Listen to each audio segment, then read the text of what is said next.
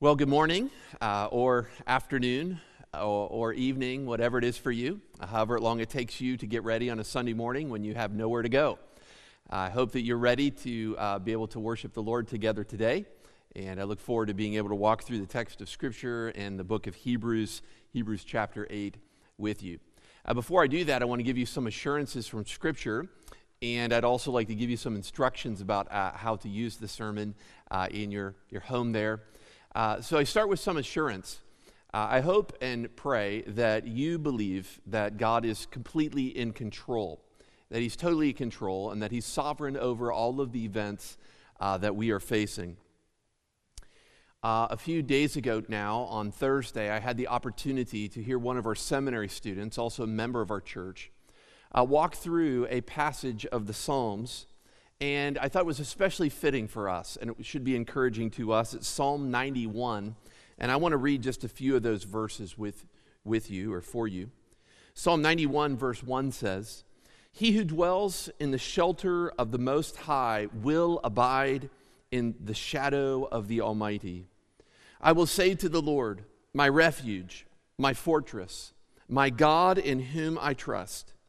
For He will deliver you from the snare of the fowler and from the deadly pestilence.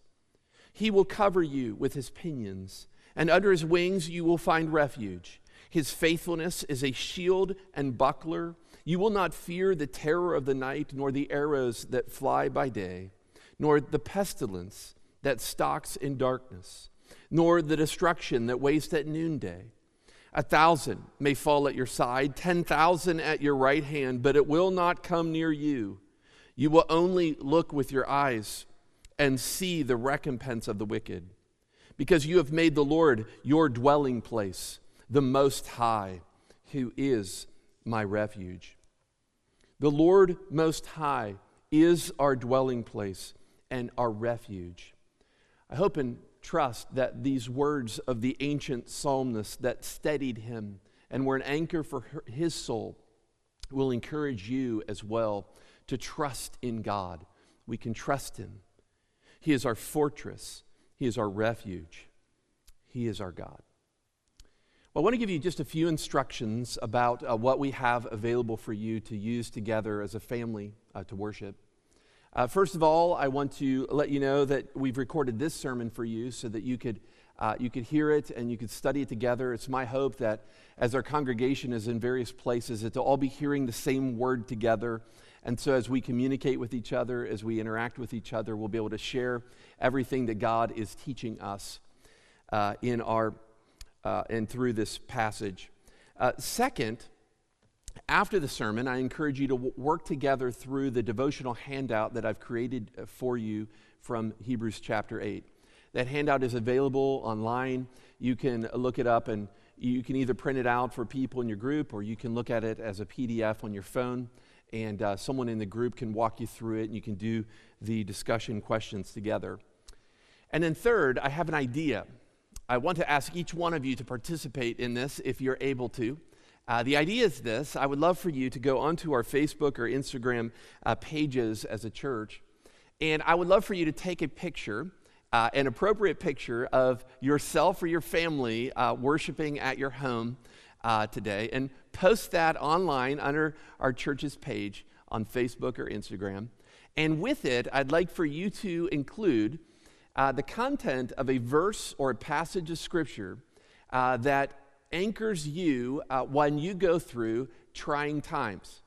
And I think God will use that in a few different ways. I think He will use it to encourage believers.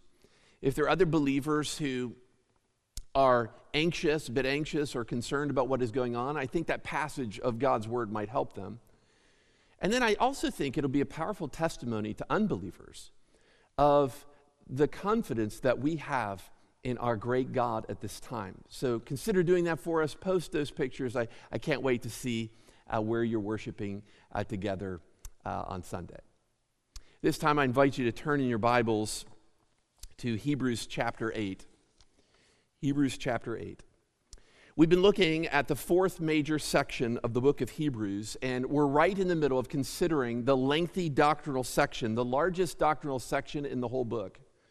This doctrinal section is about priests, covenants, and sacrifices. And we've learned a lot about the priest up until this point. And with this sermon, I think we'll finish our section about the priest. So far, we've learned about the old priest and Jesus. We learned the three primary characteristics of the old priest, as I see it. First, they could not bring things to completion. That is, they never got everything done. It was never finished, and this was no fault of theirs, for it was the way the old covenant was set up. But they're consistently and continually offering sacrifices daily on behalf of the sins of the people of Israel and their own sins. And so they couldn't get the job done. A second characteristic of them was that they were not always there for you.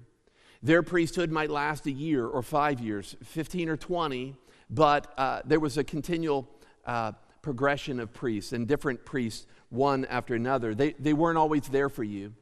And then finally, I described them this way. They could not get you to God.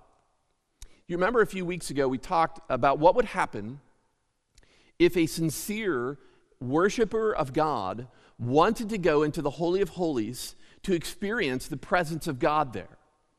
Of course, the old priest would not allow that to happen for your own sake, for your own safety. They would say, there's no way you can go in there. The old priest could not get you to God. But then last week, we had the privilege of looking at the priesthood of Jesus Christ, the new priest. And I described it to you in three ways as well. His priesthood was built on a better basis. It was built on an oath by God. For 1,000 years before he was ever born, through the writing of David, God took an oath that he would establish a priest after the order of Melchizedek, and that this priest would reign forever. And so Jesus' priesthood is better than the old priest because it's established on an oath taken by God. It's also better because his priesthood lasts longer. It's eternal. It goes on forever and ever, and it has unending benefits for those who will be followers of God. And then finally, his priesthood is exactly what we need. So if you look down in your Bibles in Hebrews chapter 7 and you look at verse 26, it says this. It says, "For it was indeed fitting that we should have such a high priest." He's exactly what we need. We learned in this text that you and I are utterly sinful, in need of uttermost saving, but that he is holy and innocent and unstained, separated from sinners, and he is the one being whom God exalted to be at his right hand. You see, this high priest, Jesus, offers true salvation to utterly sinful people. He's exactly what we need. And so today, as we look at Hebrews chapter 8, verses 1 through 6, we learn one last attribute of his high priesthood. Here we'll see his present location. But before we dig deeper into this passage, I want to remind you of the original situation in which these words occur. Here, the author of Hebrews is originally addressing a group of Jewish believers who were under great duress. I think that many of them were facing severe persecution by Roman leaders and authorities. Some of them were being thrown into prison and beaten for their faith in Jesus Christ, and things didn't seem to be getting any better for them. Perhaps others, I think it's likely, were facing pressure from their Jewish relatives, pressure to go back to their former way of life, pressure to go back and to serve God through the Old Covenant. And so perhaps some of these professing Jewish believers were already going back. Some saw their older brothers and sisters walk away from the profession of faith in Jesus, and it all seemed to be okay for them. I'm sure it was much better for them, as I think that the persecution was directed more towards Christians than to Jewish people or those following Judaism. Others saw family and friends walk away from their faith completely, from Christianity or Judaism, so that they could enjoy the pleasures of their world. They were attracted to freedom, freedom to do their own thing, freedom to follow whatever their flesh was craving, the lust of the flesh, the lust of the eyes, the pleasures of this world. So the author, in a sense, is like standing in their way, making one last case for them to stop. And so what he does is he gives them truth, he gives them doctrine, and then he warns them. He warns them one last time before it's like the author just turns to the side and will allow them to make their own choice. Perhaps you're at that same place today. You've seen others, friends, family members, walk away from Christ to fulfill their own desires. Perhaps it was older siblings, friends at school or work. And they now seem to be enjoying themselves in their parties, their sensualities, their pursuit of pleasures, their drunkenness, or their complete agnosticism concerning God. But you must consider this passage today. You must consider your utter need to cling to your profession of faith in Jesus. You might think, perhaps, that you'll just keep Christ and you'll add the old things in as well, or you'll add the things that you really covet or crave as well as Christ. But men and women, the Bible says, no man can serve two masters. You cannot possibly serve both God and money or things. You must make a choice today. Who will be the Lord of your life? Will it be Jesus or yourself? And please don't deceive yourself. It cannot be both.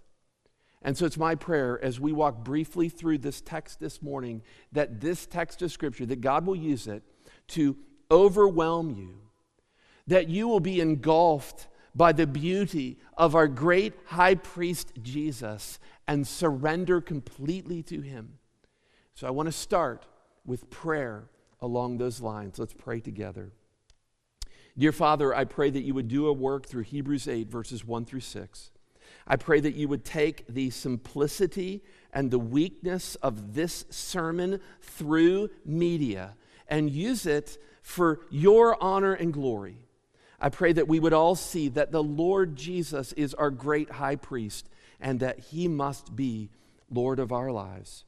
In Jesus' name I pray, amen. Now, as we go through this text, the author frames the text in two sections.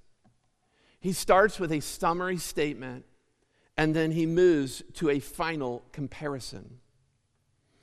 I want to start by looking at the summary statement with you. It's in verses 1 and 2. Look there in your Bible. It says, "Now the point in what we are saying is this. We have such a great high priest, one who is seated at the right hand of the throne of the majesty in heaven, a minister in the holy places, in the true tent that the Lord set up, and not man." I really like the way this starts, this verse, with a summary statement. Perhaps you are listening, you remember listening at one time to your teacher, and she was instructing you about a complicated subject for a long time, maybe a half hour or an hour. And you tried to follow her, but honestly, you kept getting lost in the details. So then your teacher says something like this. They say, the main point in what I'm saying is this, and then they give you one clear sentence, concise sentence that helps you understand it. And it's that one sentence that God would use to unlock kind of the whole concept and help you put all the pieces together. Well, I think that's what the author of Hebrews is doing. He's giving an important summary here, which unlocks what he's been saying in chapters 7 and 8. This summary statement has two important ideas, one at the end of verse 1 and one in verse 2. And so we look at the first one in the middle of verse 1. Read your Bible with me. It says, one who is seated at the right hand of the throne of the majesty in heaven. Here we learn something about the priesthood of Jesus. We learn of his completed or finished work as a great high priest. You see, having accomplished the basis of our eternal redemption through the cross and through his resurrection, Jesus was exalted by God to a heavenly throne, and there he sat down on the right hand of the majesty of God. Of course, this concept is one that believers like to make much out of. Jesus sat down. We talked about this in Hebrews chapter 1, for instance, when we were going through all those quotes from the Old Testament. When in Hebrews 1 and verse 13, the author says that God didn't say to angels to sit down, but to the Son he says, "Sit at my right hand until I make your enemies a footstool for your feet."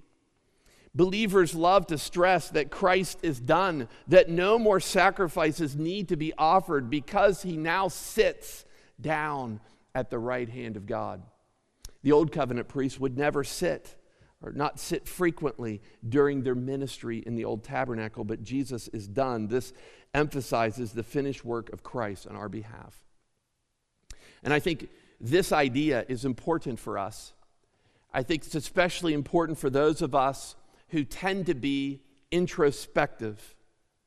That is, the sufficiency of Christ's sacrifice to cover every one of our sins is especially helpful to those of us who beat themselves up about the nature of their ugly sin.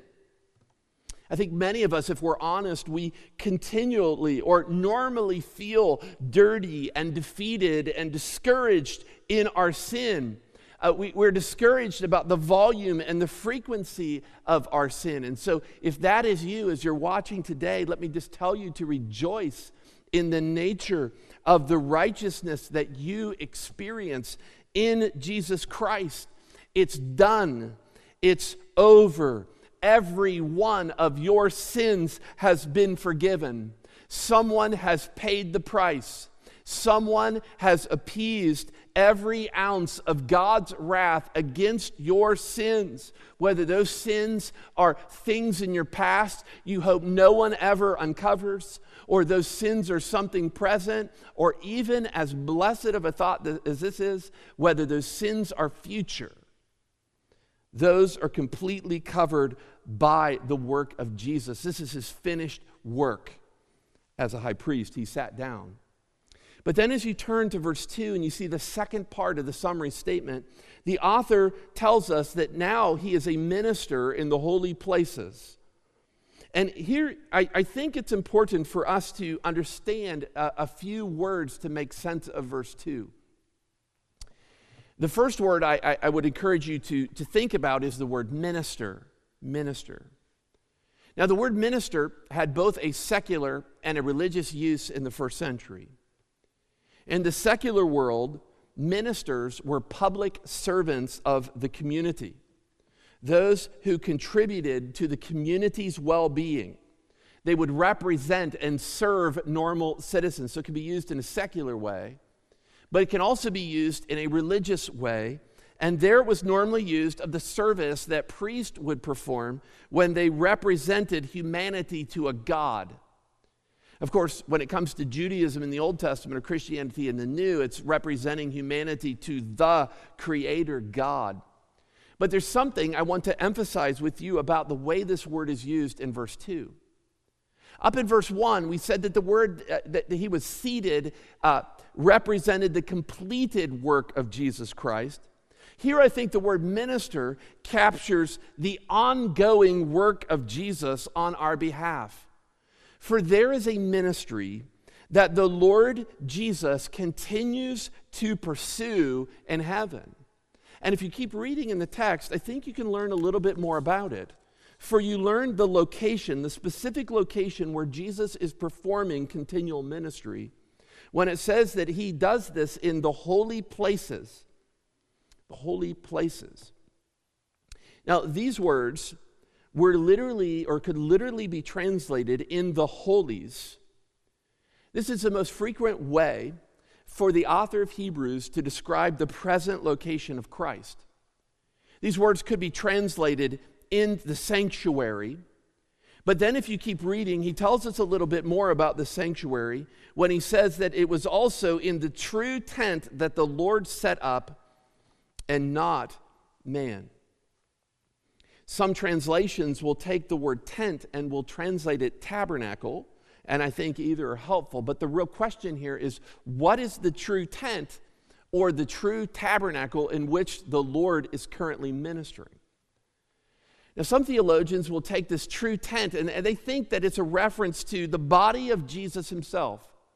This teaching goes back to John Owen and John Chrysostom before him.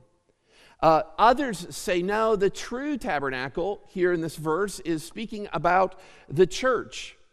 The teaching goes back to Cornelius.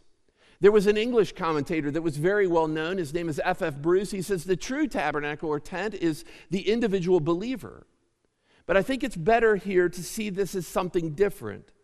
It seems to me that this is a synonymous expression for the holy places.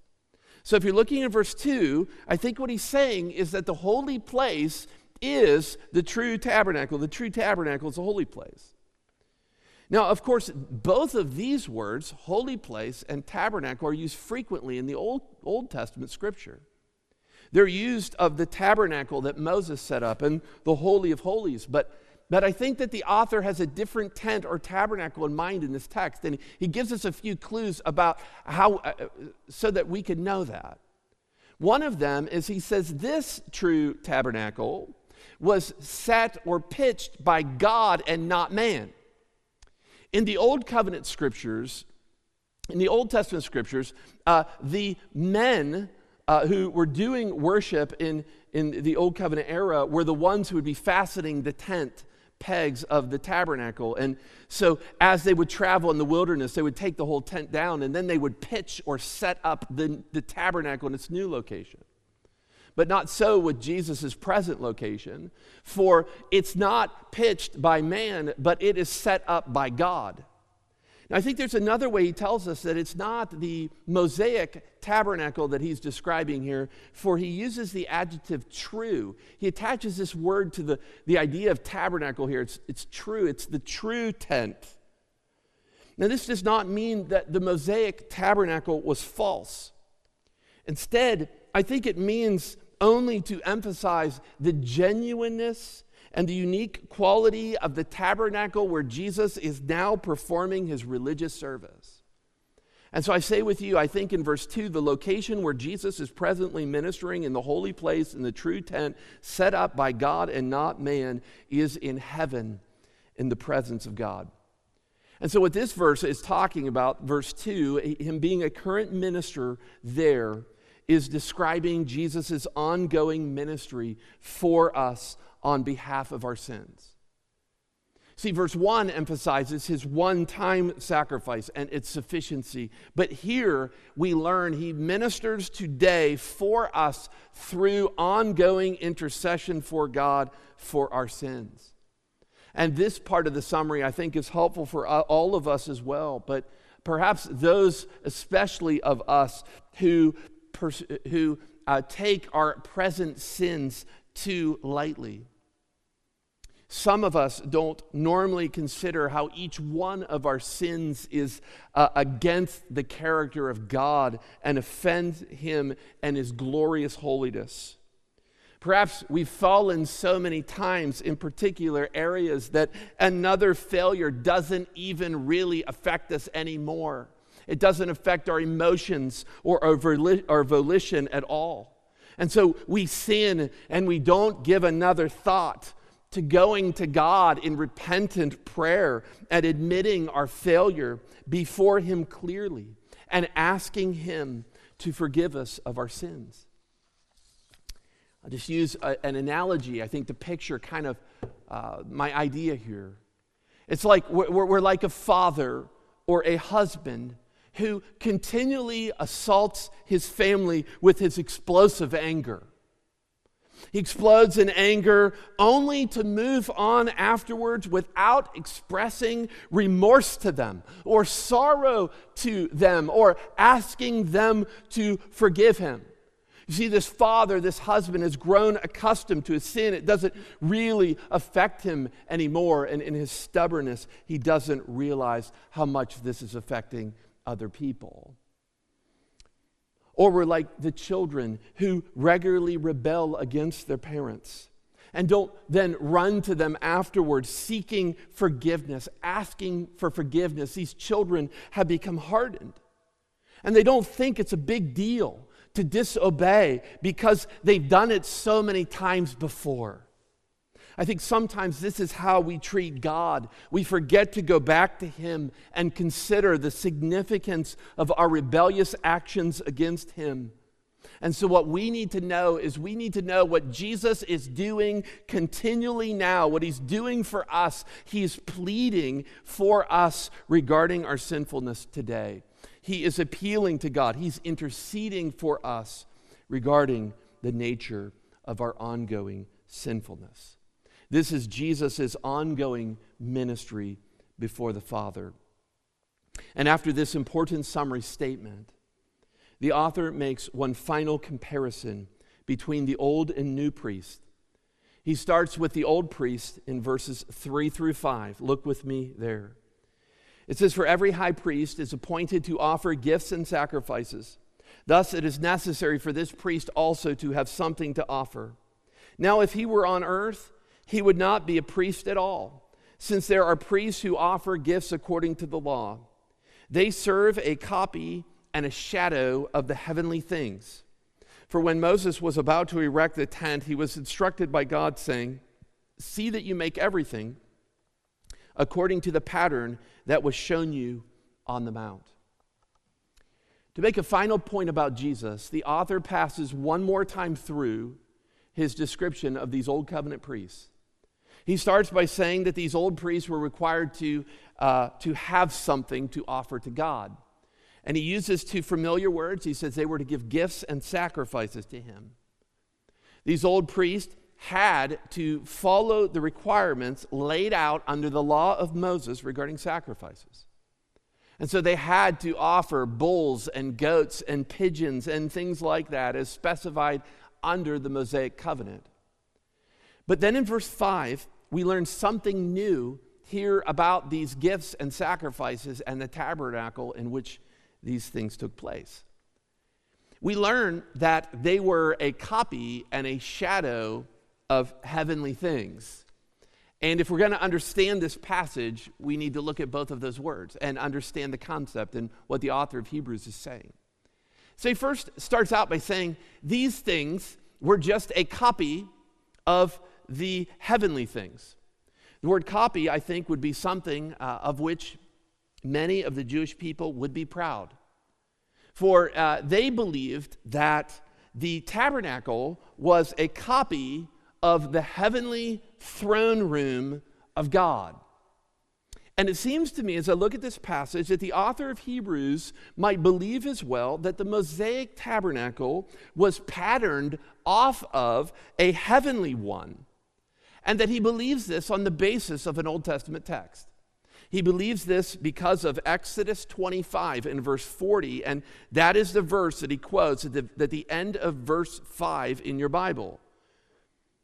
In that text, when Moses goes up onto Mount Sinai to meet with God, God says to him, "See that you make everything according to the pattern that I have shown you on the mountain." In that passage, Moses sees some kind of pattern or blueprint on which to base his designs for the tabernacle. Now, in the greater context of this Old Testament text, Moses is instructed by God regarding the specific dimensions and materials of the furniture and the building itself.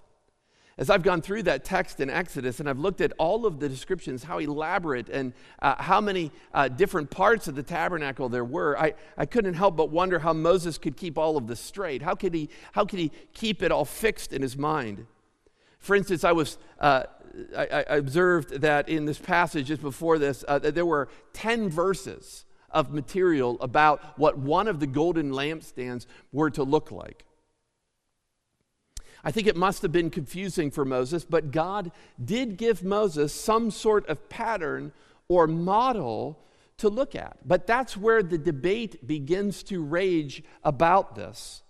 The debate is whether the pattern that God gave Moses was actually a vision of the throne room of God or a pattern based off of what it must have looked like in heaven.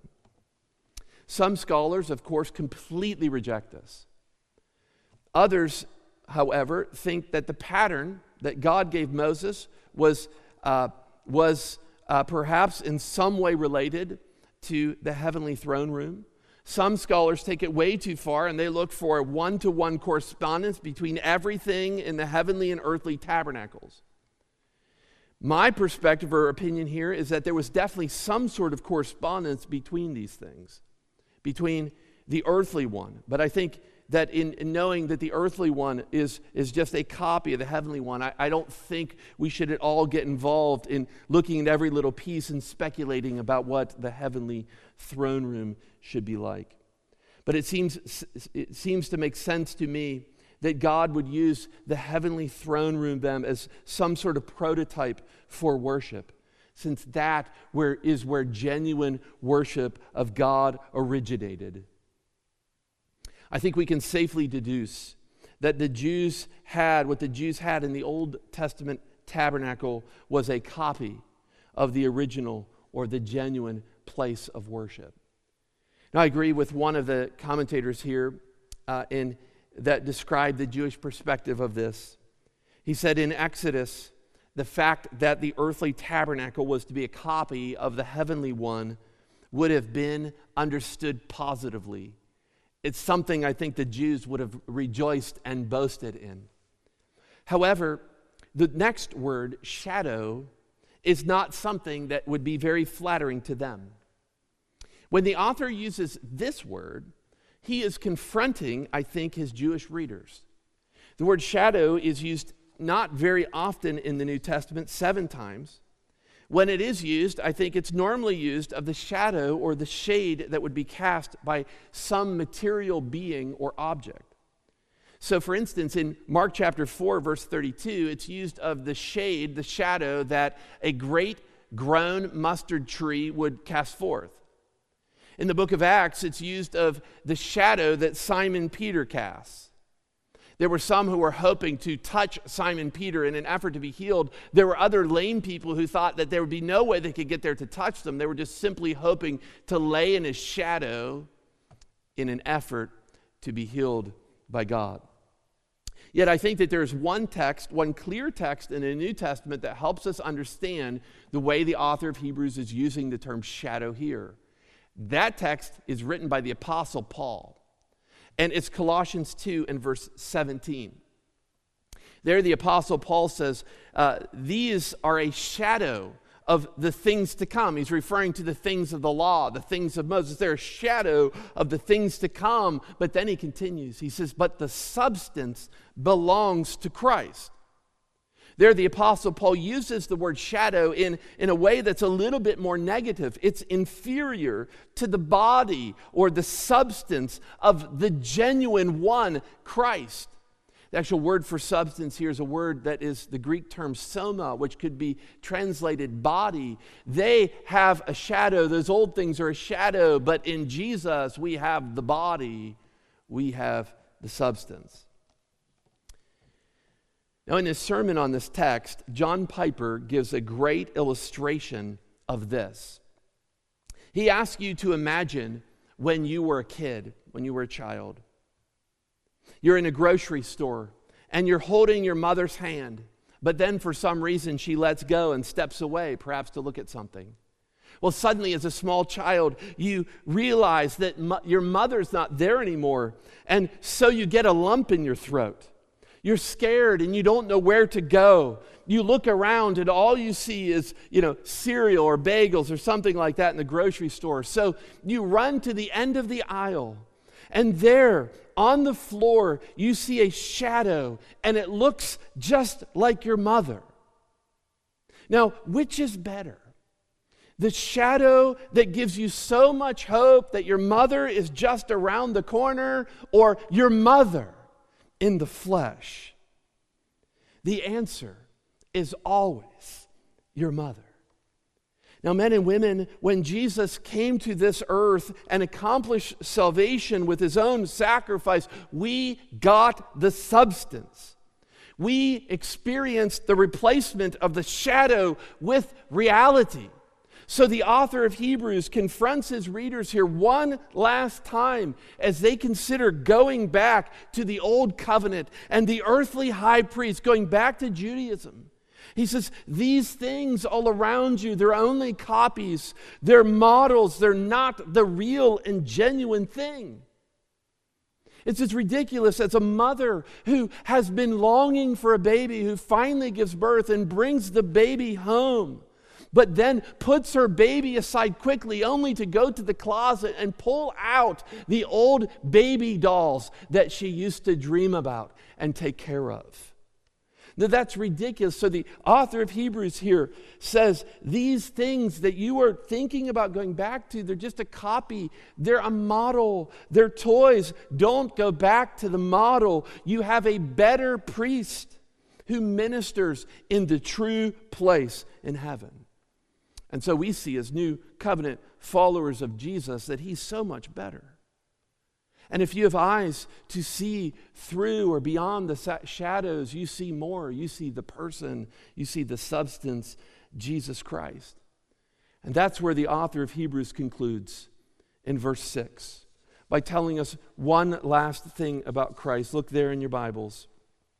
It says, but as it is, Christ has obtained a ministry that is as much more excellent than the old, as the covenant he mediates is better, since it is enacted on better promises. Here we learn that Christ has obtained something. I think those words, has obtained, speak of success and victory that Jesus achieved through his death and resurrection. And what he has obtained here in this text, it tells us very simply, was a more excellent ministry, a ministry of more excellence than the old priest. And it's more excellent because it's based upon a better covenant. Here I think that we learn that his priesthood is not based on the Mosaic covenant, it's based on a new covenant that the author of Hebrews is going to tell us about at the end of the chapter. And then this new covenant then is superior as well because it's based on better promises. Now, to read of the new covenant and the better promises of it, we could go to different places in the Old Testament scripture. But here the author of Hebrews at the end of chapter 8 will go to a citation from the book of Jeremiah, the ancient words of the prophet Jeremiah, which talked about a better covenant that would come that would replace Moses' covenant. And so what I would like to do with you as we close, next week, we'll look at this next passage in close detail, in full detail. But I would like to just read through this citation of the blessing and the promises of the new covenant. And as we do so, I want you to look for one thing. I want you to look and see all of the things that God promises to do for the people of Israel and Judah, his followers, the things that he promises to do. And you can see these very clearly. I encourage you to look for the words, I will. This comes from the perspective of God. These are things God will do for them. So look down in your Bibles at the middle of verse 8. It says, behold, the days are coming, declares the Lord, when I will establish a new covenant with the house of Israel and with the house of Judah, not like the covenant that I made with their fathers on the day when I took them by the hand to bring them out of the land of Egypt. For they did not continue in my covenant, and so I showed no concern for them, declares the Lord. For this is the covenant that I will make with the house of Israel after those days, declares the Lord. I will put my laws into their minds, and I will write them on their hearts, and I will be their God, and they shall be my people. And they shall not teach each one his neighbor and each one his brother, saying, know the Lord, for they shall all know me, from the least of them to the greatest. For I will be merciful toward their iniquities, and I will remember their sins no more. Men and women, these are the better promises of the new covenant. We do not deserve any promise from God other than the promise of his divine wrath and eternal punishment. Yet in Christ, we are given many promises of divine blessing, forgiveness of sins, and a personal relationship with God. Perhaps you're watching this sermon today and you are not normally present for my preaching. Or perhaps you're not normally moved by preaching, but God in his grace has changed things up for you. You're no longer in a sanctuary or an auditorium, but you're watching this in your living room or in your bedroom. And in his goodness, he has got your attention. And what you need to know is not really anything about the rooms in which you are. What you need to know is that there is a more important location for you, a place where Jesus ministers on behalf of those who will turn to him. Anyone who will turn to him in faith. And so he is the one you really need. Don't pursue your own way. This is the truth. This is the warning I present to you. And I ask you, as the author of Hebrews asked his readers, what choice will you make? Will Jesus Christ be your Lord and great high priest? Or will you serve another? Will you serve yourself? I pray and ask God in his goodness to do a work in our hearts so each one of us will consider the ways we can pursue Christ. Let's pray together. Father, I do pray that you would take this simple word preached, and I pray that you would use it for your honor and your glory. Please overwhelm us. Please engulf us with this great love for who Jesus is, our great high priest. And I would pray for one or two, perhaps, who have seen others walk away, and they seem to be doing okay, and perhaps are considering it themselves. I pray that they would be willing to say no to these things, to say no to their own flesh, and be willing to trust in our Lord and Savior, the great high priest Jesus.